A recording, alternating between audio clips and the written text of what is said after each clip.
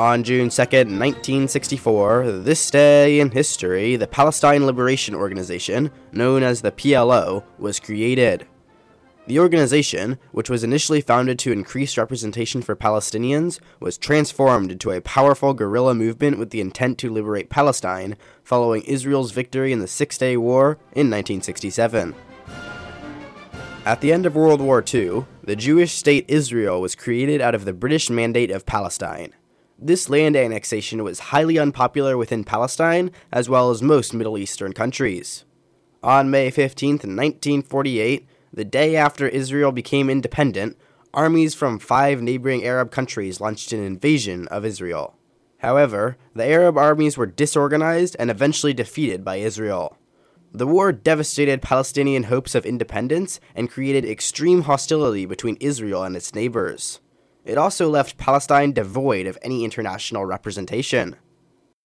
On June 2nd, 1964, this day in history, the Palestine Liberation Organization was founded after encouragement by Arab League countries during their January summit in Cairo. The PLO was created to unite the various Palestinian groups to further independence initiatives. After Israel's victory during the Six-Day War in 1967, the PLO became dominated by various leaders of Palestinian guerrilla groups. In 1969, the leader of one such group, Yasser Arafat, became head of the PLO. Arafat ordered the PLO to begin a guerrilla campaign against Israeli targets. Although initially confined to military locations within Israel, the PLO attacks rapidly extended to other areas, provoking Israeli reprisal assassinations and deadly raids on Palestinian settlements, in a circle of violence that continues to this day.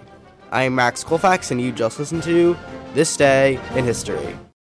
This has been a production of KZYX, a Mendocino County public broadcasting, listener-supported community radio.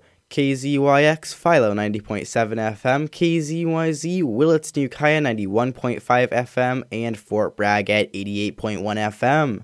You can find more content like this at our website at kzyx.org, and consider donating by hitting the red donate button in the upper right-hand corner.